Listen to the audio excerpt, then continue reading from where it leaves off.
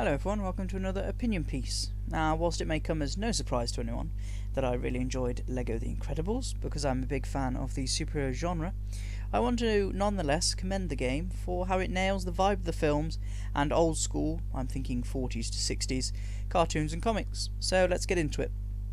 Now, from my understanding, The Incredibles largely takes place in 1962, with the quote-unquote golden age of superheroes happening 15 years prior to this, so in the late 1940s. Now, if you look at which comic books were kicking off during this period, you'll actually discover that most of the heavy hitters, such as Spider-Man, X-Men, the Fantastic Four, this is of course just the Marvel area there, not even DC or other comic companies, they only debuted in the early 1960s. So it's clear that The Incredibles has the notion of these golden age heroes being in their prime a little earlier than the real life debut. But the idea of it all still makes sense.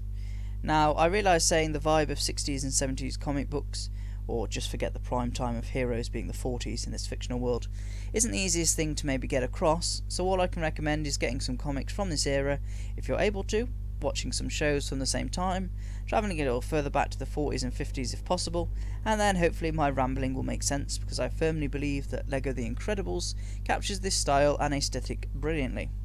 So there isn't an end of the universe fear-mongering in the game. It's just about a set of kooky villains being a little bit naughty and trying to cause havoc, and it's up to the equally quirky heroes to go about setting things right. Did I mention that Reflux is an old man who regurgitates stomach acid and uses it as a deadly weapon? Now, some would agree this is a true hero. So if you've ever watched the Adam West Batman series or the 1960s Spider-Man cartoon, you know exactly what you're getting in for. Both LEGO The Incredibles and the films just have that vibe to them that is set in a certain time period, yes, but also feels timeless and relevant even today.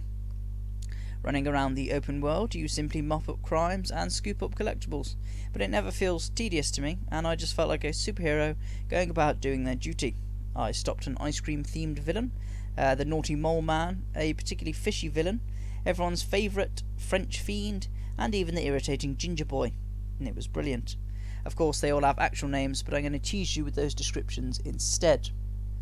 Now, for fans of the films, you'll still get your fill of fun too, as you get to play through both movies in true LEGO form, and the game is fairly short, but it's well paced and nothing feels like unnecessary filler.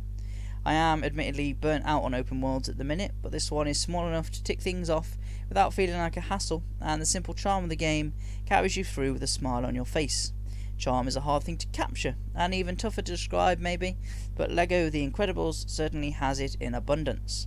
Now, I really don't know how else to try and describe it, so you'll just have to play it and take my word for it, but if you really want to feel like an old school superhero just going about doing superhero things, then LEGO The Incredibles may very well be the game for you. I truly felt that I was playing a Saturday morning cartoon from years gone by, and it was absolutely brilliant.